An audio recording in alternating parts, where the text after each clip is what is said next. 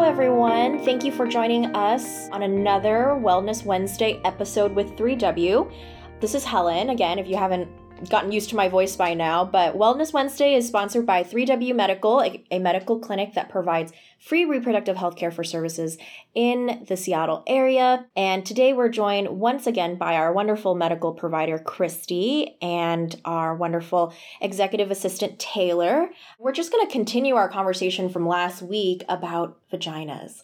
For our Vaginas 101 series, I hope you guys have enjoyed that because it's been really fun to record this. So to piggyback on last week's episodes, we talked about how, we talked about odors, we talked about cleaning down there, what not to do. This time, I think that we should build on that a little bit, and we're focusing on grooming practices, discharge, and what not to wear down there. So I'm going to start with our medical provider, Christi, grooming practices. What are your opinions, medical advice about our hair down there? Well, Helen, thanks for having me on your show or podcast today. This has been a great topic for me. I work in between your clinic and then my family practice, and it's a question that comes up pretty frequently with women because they really don't know what's right and what's wrong or what's trendy. Everybody wants to be attractive and clean, but a lot of my conversations will happen when they come in and they have some irritation.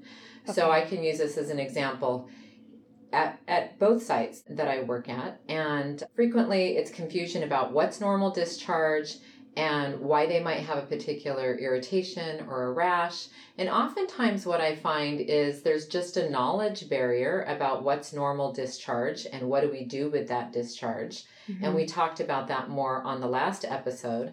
But as far as grooming, I frequently just tell women everything in moderation, just the same as how we eat or the things we partake in, whether it be things for fun, exercise, could be eating, it could be drinking. Everything in moderation is how I see the body being maintained at its best health. So for grooming, I'm not opposed to it. I don't have a lot of evidence-based information. I've done some research. I know I've sent you different articles. Yes. So it's really interesting to see that oftentimes it's just trendy. Okay. It's what's popular at a particular moment. Okay. And then I think it's ironic. I sent you another article, and I'm just going to kind of contrast on these articles because one went on about completely shaving or doing Brazilian waxing.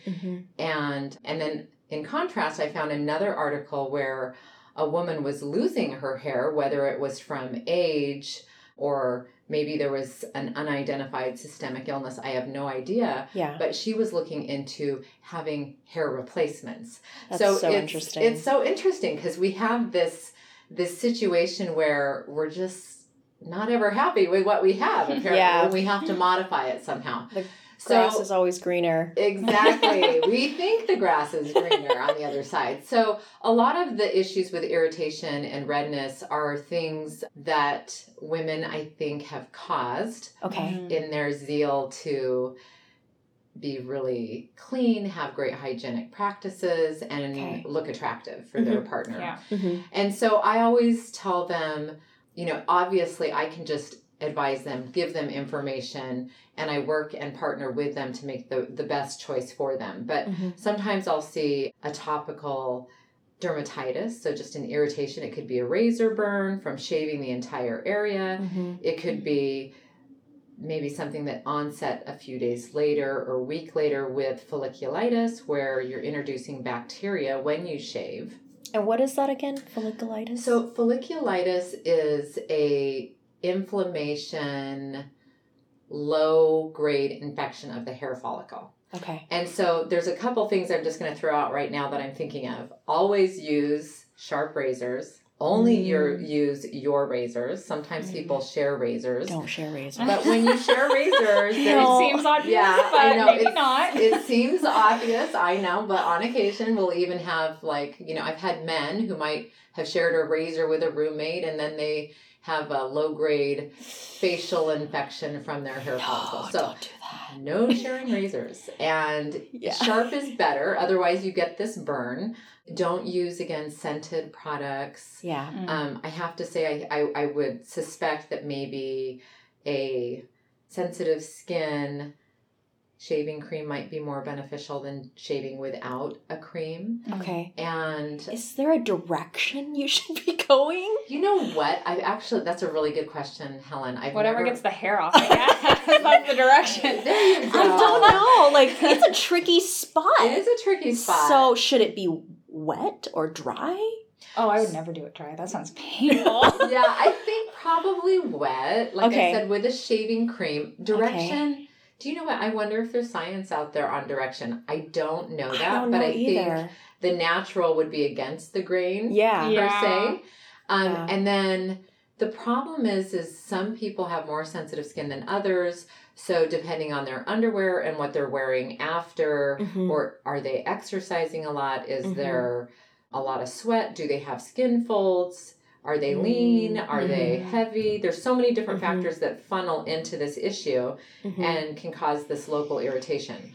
Okay. So with that being said, I just say, just do it in moderation. Okay. And I'm not opposed to people trimming or shaving. It's totally up to them. But if they come in and they're having issues with folliculitis, which then can sometimes cause hyperpigmentation because they have a little bit of a scarring that has to resolve over time.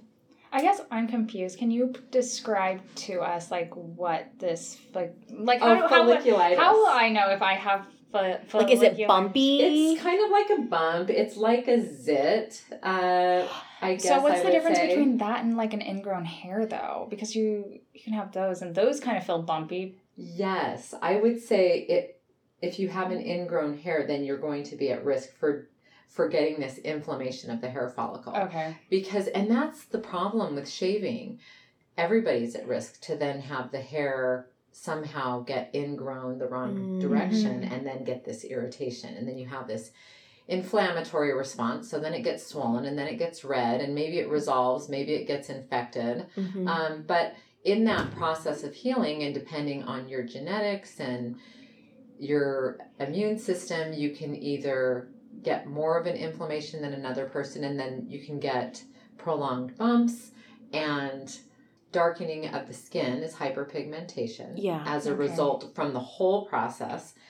And in the end, sometimes when I look at these people that have really extensive folliculitis or inflammation of their hair follicles, they would look better had they not shaved because it's pretty extensive. So, I understand the bikini line and things like that, but I just happen to believe that the hair is meant to be there, and there's a level of protection it's providing. Okay. Because it can be really sensitive for women when they completely shave the area. Okay. And I have a contrasting story. And a lot of what we learn as providers is based on science. At least it is for me. I really love research. I love to look things up. I want to understand why. I need rationale. But then we have to blend it with art and kind of common sense. Because a lot of things that we do as people in human nature, we want to make our life better, but sometimes we actually are the culprit causing the problem. Yeah. So it's interesting to think about it that way. But I have a friend that shared a story with me, and he had a patient who had to go through some chemotherapy. She had a rectal cancer, I believe. Wow. And she lost her pubic hair, and it became an excruciating source of discomfort for her. And it's nice when you have colleagues and friends where you can share little tidbits and stories to glean, because as a provider, a lot of my anecdotal knowledge comes from my patients' experiences that then I can relate to other situations and share with other women. So I feel like it's an important part of the normal human body to provide a barrier. Okay. And some sort of protection. And that's why I'm just everything in moderation. If you're going to Hawaii and you're going to go on the beach, trim up the pubic hair so that you look great on the beach. No problem. I don't really know what to think about waxing. And then, I'm sorry, Helen, the more recent one we were just talking about. Sugaring. I was going to ask Taylor about it because I don't know much about it. Honestly, I don't know a lot about it, but I can share with you a waxing story for sure. I want to hear a waxing story because I have a waxing story and I am not into waxing. No, it was, I did it in preparation for my wedding, actually, and it was painful. I mean, I do waxing on my face as well. It is a sensitive area, and I know that this might be horrifying, but my friend actually recorded the experience, and you just see my face. I'm just like, oh, this is so painful. But yes, it's nice because it's clean down there, and I think that the trouble I started having with it, though, I mean, other than it being pricey, is that as a working out, it kind of creates, like, the hair protects the sweatiness. Yeah. And then it becomes sticky down there. And so that's been my experience. Mostly great, but you do have to be careful. Yeah. Because then you're, I'm sure, more prone to a yeast infection if you're, like, working out and you have nothing protecting you. Mm-hmm. But yes, I still have to groom down there because I think it's just, personally, I don't like hair anywhere except on my head, really. It's really just my own opinion. But, for the people who, want it down there, good for you. Because I wish sometimes I was more like that. Do you know why, Christy, why the hair down there is different from the hair on our heads? Like the texture? Do you know what? I feel like I actually read something about this just with hair and how it grows. There's another name for it on a science level, but I can't answer that. But That's okay. I'll look into it and maybe we can talk about put it that in on another episode. Yeah, because it's like the hair down there seems to be softer because maybe it's protected, and then the hair on our head is more coarse because it's more open to the elements. I don't know. Well, and it's really, I'm sorry. Go for it. It's interesting because when we do pediatrics, and I had great instruction from a wonderful pediatrician in this community when I was doing my clinical rotations, and you will have kiddos get in gowns so you can take a quick look at their genitals and their bottom just to make sure that they're nice and healthy. And we'll do something called Tanner staging so that we know at what point they are in puberty, when we might expect breast buds, when we might expect menses, or the surge of hormones for males. And it's just kind of another way for us also to check that sex hormones and the endocrine system is functioning normally and people are developing.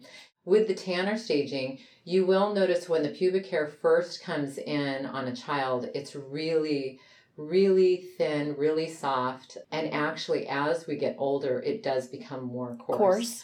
And so it is interesting how that goes through. And I'm sure that there's a reason for that design. I couldn't answer it, but it does change over time.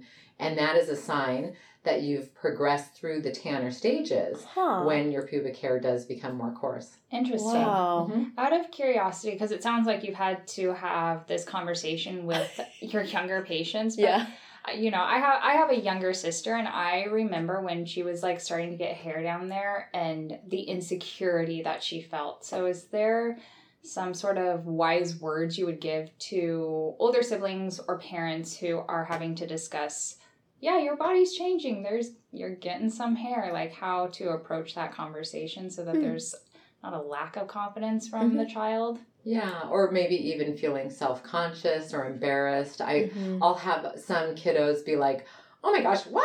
You have to look at my what? And occasionally I never want to make it uncomfortable. So I always say, we can defer this to the next year. It's medical. But if kids do it routinely at every check, then it's something that becomes more normal for them. And in the place of a doctor's office visit with a participating parent, you can have a really good conversation. And so I guess that would be my answer, Taylor, is if they're going to the doctor, it's nice to have that partnership and consistency with a provider that can kind of guide you through it, because then it's not something to be embarrassed about. It's something that's normal and it happens. And so for me, with my patients, what I find is that's the opportunity right there where I can start and help the parent, because sometimes parents are uncomfortable about it because I don't think they're equipped to talk about it. Right. And I'll just say, hey, this is Tanner staging.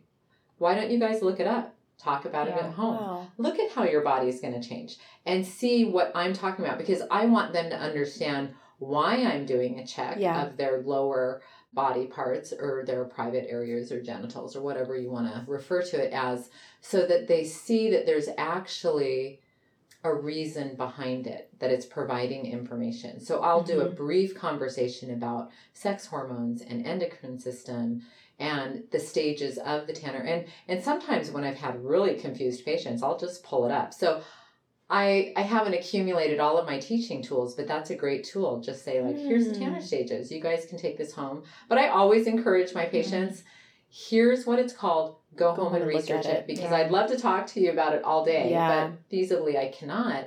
And so making it a conversation with the family of it's normal, it's natural. And honestly, I'm kind of an advocate to keep some hair there, to not have folliculitis. Then you get inflamed lymph nodes in the groin. I mean, it's not just the cosmetic appearance of inflammation or inflammation of the hair follicles. I've actually had women who've accidentally cut then a folliculitis and they have a little scar or even indentation. So, I mean, it goes all, there's a great length, and sometimes no problem. People have no razor burn, nothing. It's just looks perfectly fine. But other people can be on another end of the spectrum where they're super sensitive and they have inflamed lymph nodes. And that might be what brings them in. Like, I have a lymph node in my groin and I'm not sure why this is. And then you look at their genital area and you go, wow, well, your skin is really irritated from whatever. But again, just having the conversation that it's normal. I like to incorporate stages of growth and development with my patients so that they see this is how it changes over time. You shouldn't be embarrassed about it. And then really equipping my parents to be able to talk to them about appropriate grooming in moderation. But I'm always talking about moderation, not just in grooming of the genital area, but in every area of life. You know, not too much sleep. The perfect amount of sleep, a balanced amount of sleep, but also balanced activity, engaging with people. We're meant to move. We're meant to have a purpose. We're meant to commune with people, eat in moderation, drink in moderation, things like that. So it's kind of my all over focus is just a simple life. Like Nora Jones. And I've said that before too. Well, that's wonderful that you take so much time with your patients to educate them about that. And that's why we've been having these episodes. It's because we've been seeing a pattern of women in their 20s and even in their 30s not really knowing how to take care of themselves down there. And they come in with these, questions that should have been learned at a much younger stage, maybe from a parent or from a pediatrician. And there's just been no education about surrounding that. And then they keep getting their vaginas inflamed or, like stuff like that, irritated, and they don't know how to fix it. And then they put fragrances on it and, or like, well, I learned in school how to put a condom on a banana, but I didn't learn how to avoid a yeast infection. Thank you. Yeah. Or like sometimes we have women that don't know how to wipe in the right direction. And that's huge. Even adult women later in life. I mean, there's deficits all across the continuum of age. It's amazing. So I think it's a great topic. I probably touch on it with every single patient. Yeah, I think that's so important. And talking about more stuff down there, sometimes things end up on our underwear that we still don't know what it's called. And there's been a lot of emphasis on discharge these days. I've just been reading article after article about discharge. And I think the reason why there's been so many articles focusing on it is that women are finally comfortable talking about it. So, Christi, can you tell me what is discharge? What is it made of? Why sometimes it feels like a slip and slide, and then sometimes it feels like tacky glue? Like, why is it like that? Well, it's another fun topic I like to talk about. Again, I think it's because I didn't learn any of this growing up. Me either. I have to be honest. I didn't learn it. Yeah. I didn't even learn how to put a condom on a banana. So you're ahead of me there. I ate my banana. I thought it was lunch, so I just ate it. That's good. Oh my gosh. Finally getting like a healthy snack. Yeah. It's not just pizza, we get a banana. Yeah. So with discharge, this is really interesting because I have lots of adult women that talk about this. So from, again, all age ranges.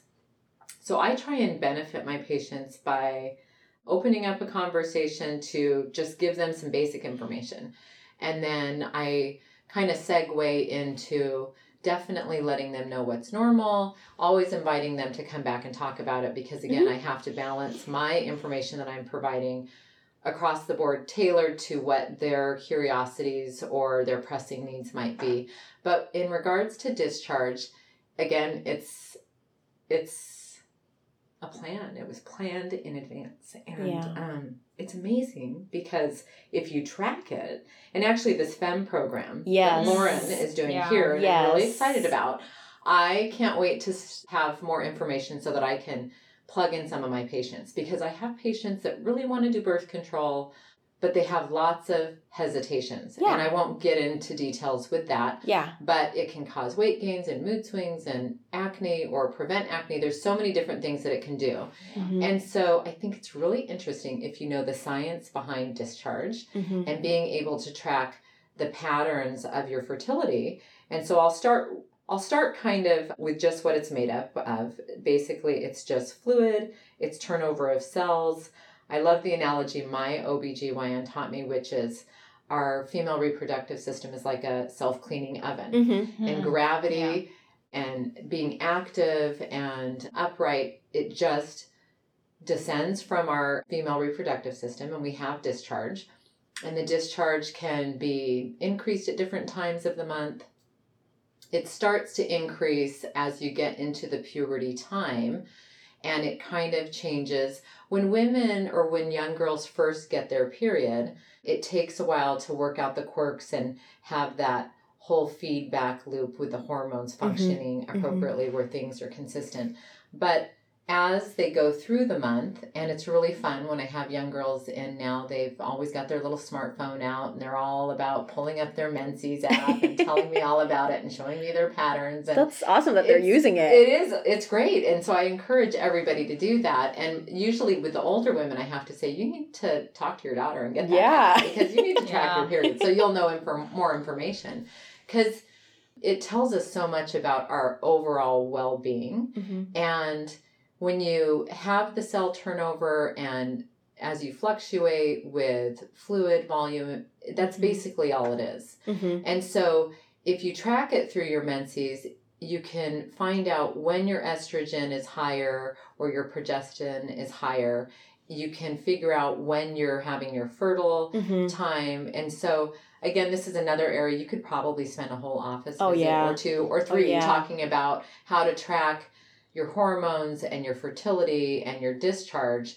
So I give them kind of the basics of just, this is typically when you're fertile, on what days of their menses, how to track it. A lot of the apps teach them this on their own, but being more familiar, because sometimes they'll think something's wrong with them because their discharge has changed. So I can think of a few instances where I've said, no, it's just changing because of whatever reason. We'll look at the calendar, we'll figure out where they are in their cycle, and it's typically driven by hormones. Right. And then we know when something's wrong when it changes from the overall norm of a kind of white discharge. It's called physiologic leukorrhea.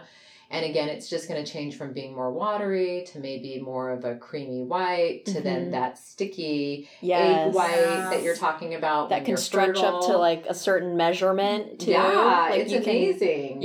And so we'll talk about that. And then I talk about not putting anything down there, like applying or feeling like you have to cover up a scent or the discharge. It makes it worse. It makes it worse. And a lot of times women are like, I want the discharge to stop.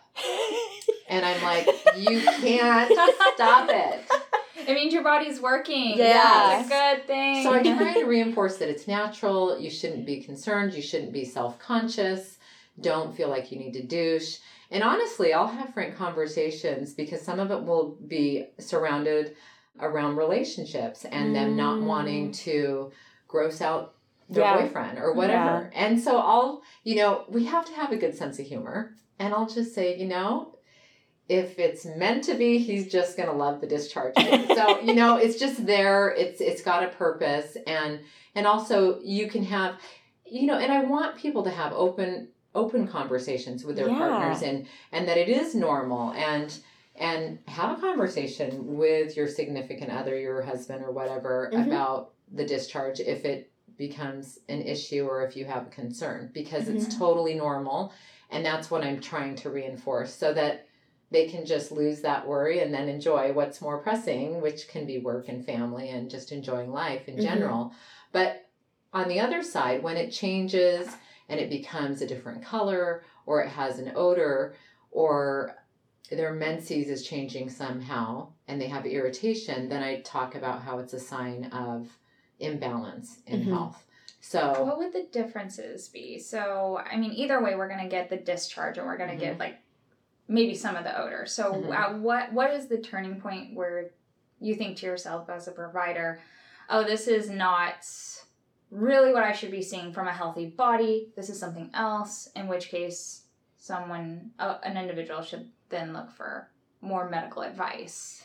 That is such a good question, Taylor, because often women will think, oh, this is that yeast infection that's thrown out pretty popular among women or on TV or whatever. I don't watch television, so it's amazing how inundated people get with prescription information on the television, and I feel like I deal with that a lot with people coming in. Oh, I want this, I saw this, I want this. And like Monistat or something like that? Well, it can be Monistat or any other drug, but it's interesting. So people will often talk about, well, I've just treated this yeast infection for years and it won't go away. And then what we later find out is that it's maybe not a yeast infection.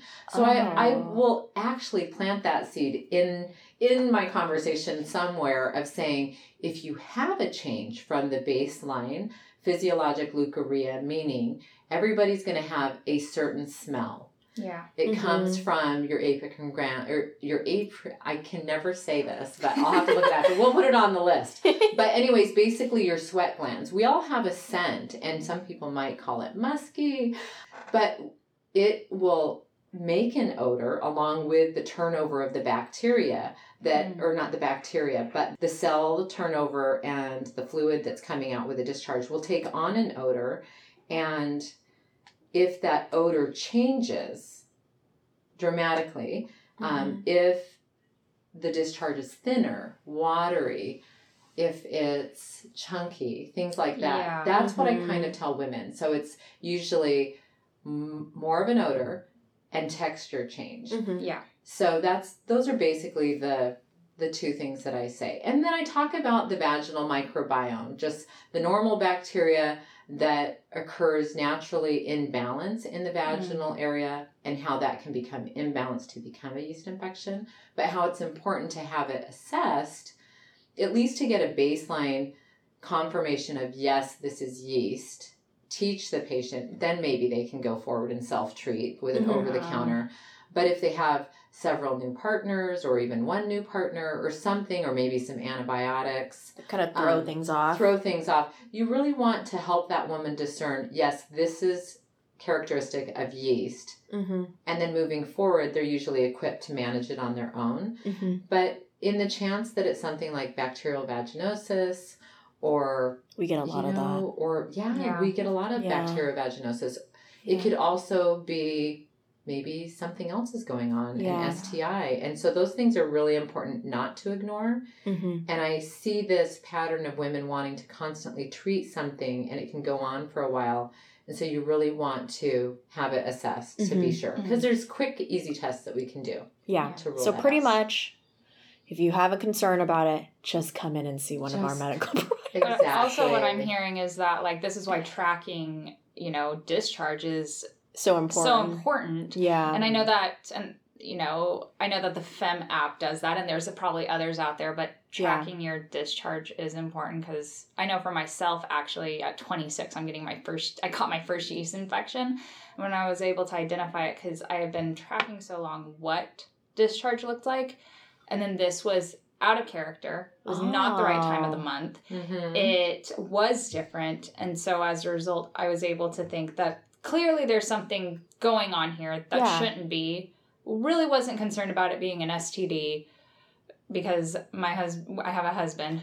So I was like, this is not normal discharge, and it's not at the right time of the month. Yeah. I should be, quote unquote, dry. Yeah. And sure enough, 26, I'm finding out that you can still get a yeast infection for the first time. That's really cool that you were able to listen to your body, though. Yeah. And be like, there's something wrong. I need to go get this checked out.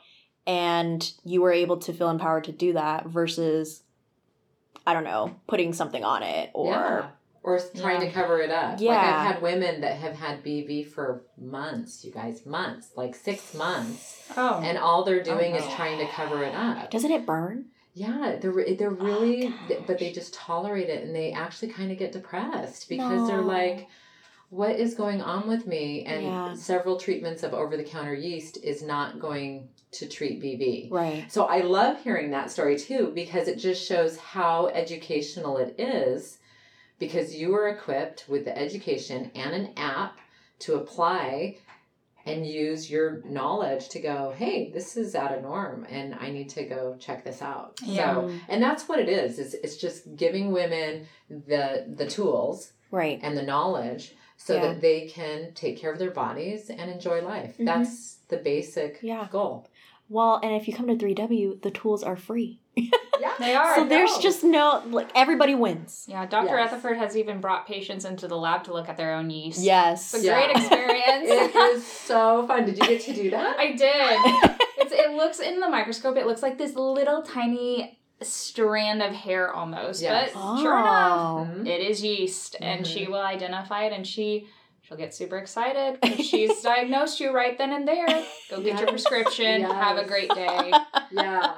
And it's funny because the microscope, and they call it microscopy, when you're able to do that at the bedside, that's a really unique service to provide to women. So that's an advantage also here at the clinic. Yeah. It's usually really a generational thing. And again, with the way medicine is, we just don't have time to mount a slide, go turn the microscope on, prep the slide, and then look into it. When you think about it, we could and save tons in healthcare dollars. Insurance. By doing that. Yeah. So here, the services are free. It's an amazing clinic providing the services that we do. But on top of that, we can send out to confirm by lab, but we can also look in the microscope. So that is really, really awesome. Yeah. And it is. It's kind of it's a different approach to medicine because of the time that we're allowed to spend with patients here at 3W, we can go beyond the normal education and look under a microscope. I think for a patient, it takes away the mystery and eases the anxiety. Like, let's just look on the microscope together. I'm going to educate you. Here's a prescription. It's going to be okay. Yeah. We're doing this together. I'm not going back into some mystery lab and concocting something to, I want to give you answers and be very transparent with what I'm seeing. Right. Yeah. And I think that's really empowering for patients, especially young patients, to be like, I want to see it. Yeah. I want to know. And that has happened a lot where patients they're thrilled to see it because you're inviting them into a conversation about their health care. Yeah. You're not really going to get other places. Mm-hmm. Yeah. So it's a wonderful experience. Yeah. Very unique for sure. Yeah. All the staff here loves going to our medical providers. It's one of the perks of working here. So, okay. One last topic is, I guess from the both of you, what do you recommend that women not wear down there? So for me, I am all about cotton. Okay. Just cotton, if you could do cotton. Okay.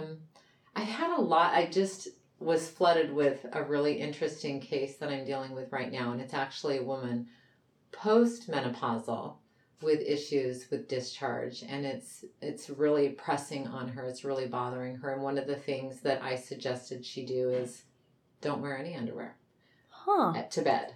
Oh, to bed. Yeah. Okay. I was like, during the day? All day. Oh my gosh, Helen, that was so funny, your expression. And I was like, oh wait, I mean, to bed. Minor detail. So anyways, actually, and I had a really fun lecture when I went back to grad school to become a nurse practitioner. And she ended up specializing in OB/GYN. And her philosophy also was just don't wear anything to bed. Wear a nightgown, whatever. Obviously, we're not going to walk around our houses naked with our children. Yes.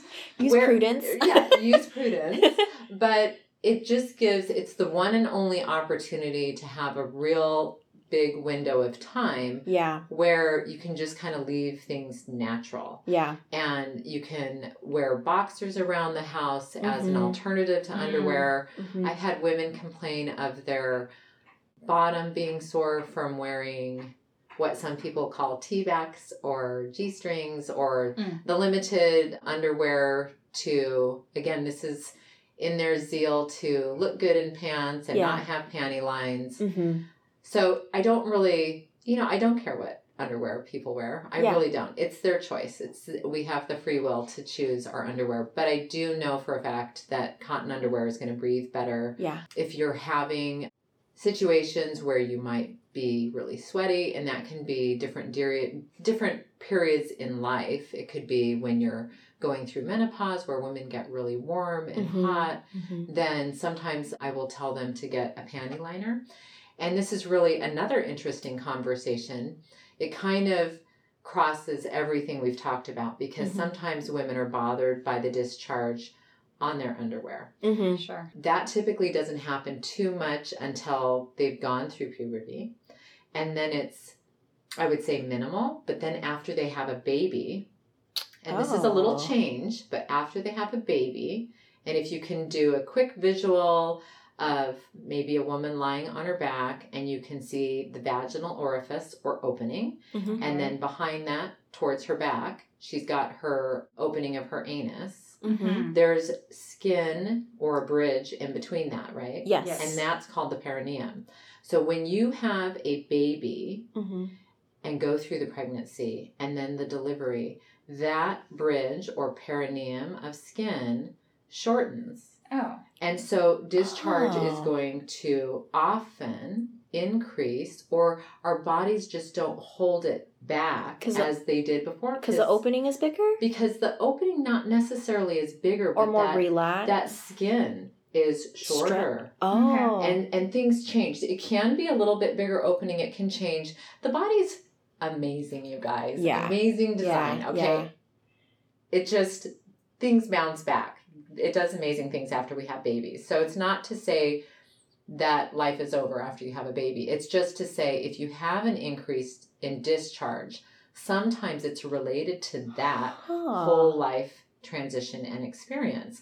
And some women after they have babies might not have that. But just it's an area that I find that I have touched with women. Well, why do I have so much discharge now after I've had this baby?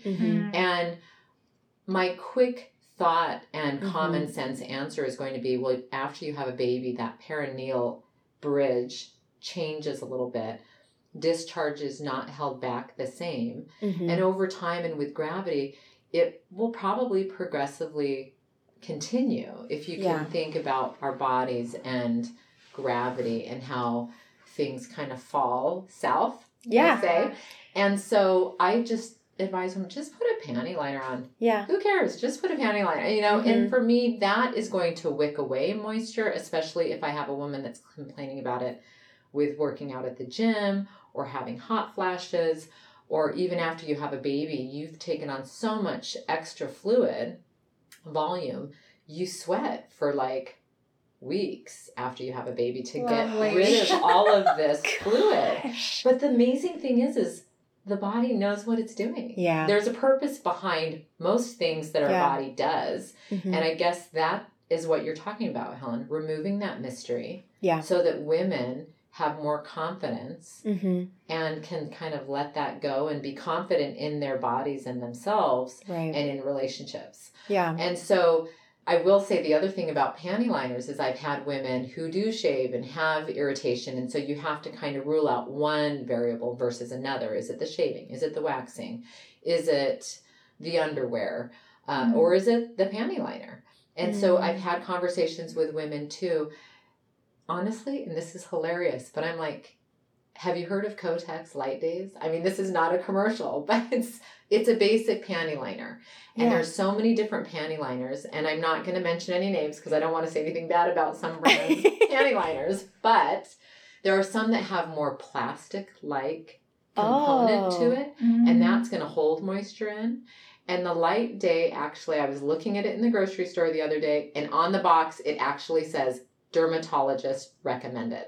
Okay. So it wasn't just my thought. It's actually reinforced on the box. It's simple. There's not a lot of plastic. It's cotton. Yeah. It pulls away the moisture. Okay. And if you're bothered by your discharge or you have more because of your hormonal fluctuation or whatever, it's great for wicking, but also changing your underwear frequently. Don't stay in wet underwear if you're working out.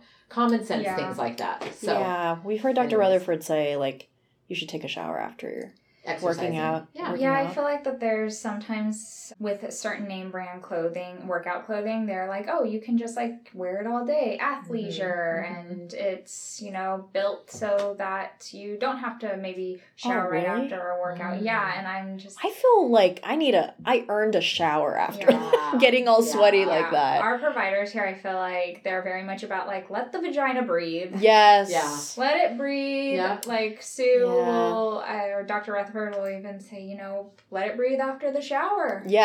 I mean, so I'll usually walk around in my robe for a good like 30 minutes. Just let it breathe. Let it dry. Let it air dry. Air dry, yep. Yeah. I'll even say use the hairdryer. Yeah. Put it on the counter. Yes. Because I also will have patients, as part of the irritation, they'll get yeast. Yep. A skin yeast or something that they're dealing with. So it can get really complicated down there. And the best thing is to not try and cover up the scent. Don't use scented products. Don't wash inside the vagina. Using a mild soap with a very mild scent is fine, but you're not supposed to put anything in because it's going to throw off that microbiome or the normal balance of bacteria. And so, you can do blow, but, you know, I'm always really careful because you never know how people perceive information. So again, I just want to say with the hairdryer, it's like a couple feet away. Keep it away from you. Yeah, please don't put it right up there. You know, some people are in such a rush, and Taylor, this kind of goes off the leave your workout clothing on all day because they market it as being breathable and wicking moisture away.